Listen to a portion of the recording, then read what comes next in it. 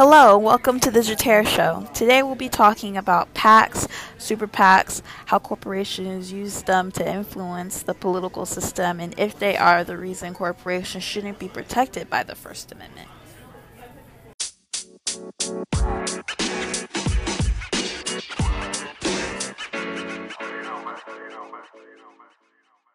Now,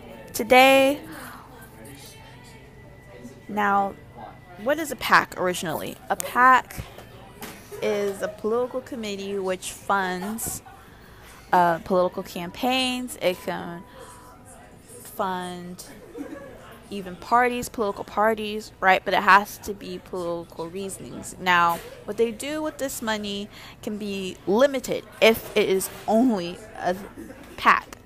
Now, what other option is there? A super PAC. What's the difference between a super PAC and a regular old PAC? Well, super PAC is required to have a cover letter, which is just simply stating that you intend for this PAC to become a super PAC. And once that has happened and once that has been approved, you are allowed to spend as much money as you can with that super PAC on anything for political reasons, right? So say I was a political candidate, right? And I wanted to inform some people about my views and my opinions on some things. It would be nice to have a super PAC fund me for my yacht adventure where I'll be taking a select 40 people to go to talk to them about my campaign and about my views on what I want for whatever district I may or may not be in, right? Now, do I need a yacht? No. But I can get a yacht because it's for these political reasons. Now, that's the only thing that is required. It has to be for political reasons.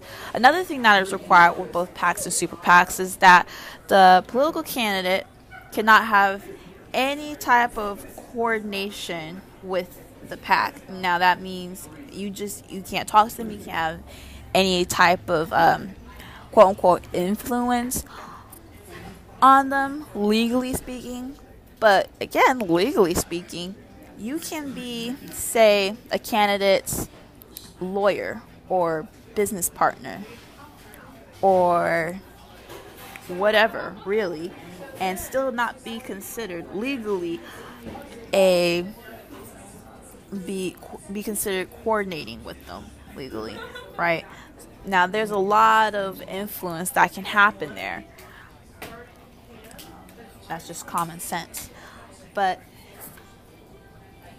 people have tried for many years since the industrial age to limit how much power PACs can have, and not just only PACs, but other campaign financing and political parties as well, what they can spend on that money. Now, there has been laws such as the Tillman Act of 1907, the Hatch Act of 1939, and the Taft-Hartley Act of 1947, which prohibited labor unions from expenditures that supported or opposed particular federal candidates.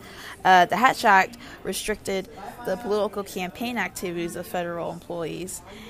And the Tillman Act was already just trying to limit the amount of corruption that corporations particularly and other political funding campaigns and committees and organizations had. Now,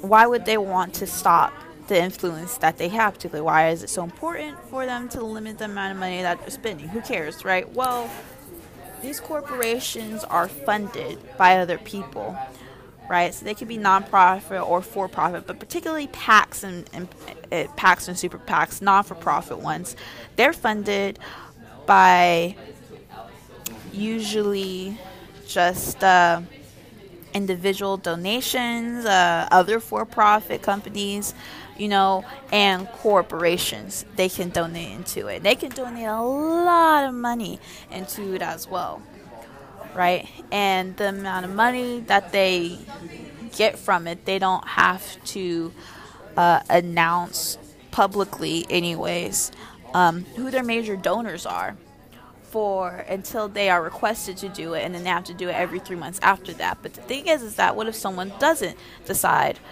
to give and share information, right? In that case, when they've been called to, in that case, what are they going to do about it? Well, there's no laws or jails that can detain them because it is an FEC rule. Now, FEC is the Federal Election Campaign Acts, right? Now, they were made sometime after the Taft-Hartley Act. And in 1971, they strengthened public reporting requirements of the campaign financing for candidates, political parties, and PACs, including super PACs. In 1974, they added more specific limits to the amount of money that could be donated to candidates by individuals, political parties, PACs, and also what could be independently spent by people who want to talk about candidates, right?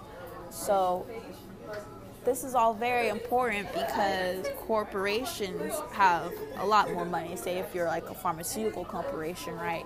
Pharmaceutical corporations can have millions and millions of dollars. The amount of influence that could be had with those millions of dollars, right? So you're in cohorts, and you say, oh, in this instance, you're at a dinner party and you're a corporation and you talk to a candidate and you want to see if your views align, meaning that more laws could benefit you as a pharmaceutical company, right, with someone who would make the laws, and seeing if you would want to promote them, being if they're on your side. Now that's corruption in a sense, because what corporations want are generally not what's best for the greater good of all the people. This could allow them to have more rights over what they can do with land, what they can do with the water systems, what materials and chemicals they can and can't use. Even if it's harmful to people, it could be cheaper practices for them, therefore saving more money. And what they save with that money, they could put more money into a candidate's campaign.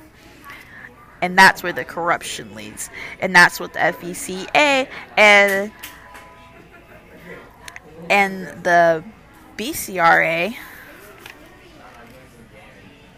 the Bipartisan Campaign Finance Reform Act, are trying to limit and trying to stop. Now, there have been cases where other companies have attempted to, spend more and more money on something, right? But these laws have limited it to where, oh no, we have to regulate. We have to know what you are and you aren't doing.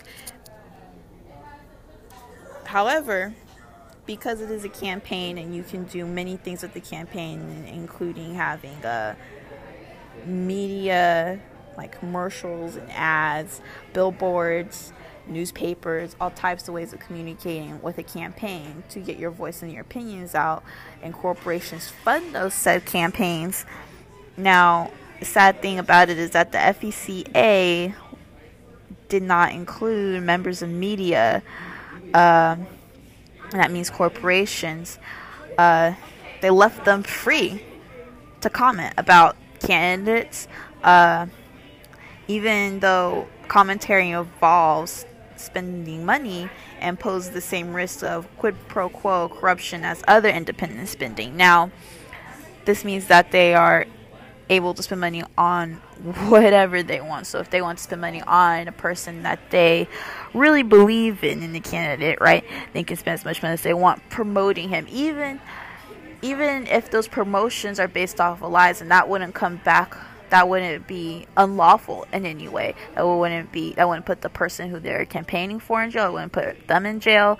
There'd be nothing done to them. It's totally free, right? That type of propaganda out, even if they wanted to go against their selected candidates' opposers, right? They want to go against them so they can put out any type of fallacious topics. They could say exactly anything that they wanted to. They can make up lies and say this person is murderer and they have lied about this, and they can take old clips and butcher them and put them together. And even though they are lies, since the Campaign Act, it is free speech. Our First Amendment, our lovely First Amendment, free speech for everyone. And this allows all the people to be able to do whatever they want, say whatever they want to the mass media, which allows people to go very, very far with what they want to communicate with. The biggest problem is, though, is that our corporations, should they be allowed to have free speech? Are they considered people? Because corporations are made up of people, a collection of people. But is the First Amendment just meant for individuals? Are they only supposed to be for those to speak for themselves? Because corporations have a history, an ongoing history of corrupting the political system. But others say no, they have a right to this freedom that we all have here as Americans, no matter what. If they want to spend as much money as they have, right? If they want to spend over $1 million for campaigning against a candidate and making up lies about them and telling wrong stuff and just saying complete lies about them, they are allowed to do that now, because it is free speech and you are allowed to say whatever you want. This is the Jatera Show. Thank you for listening.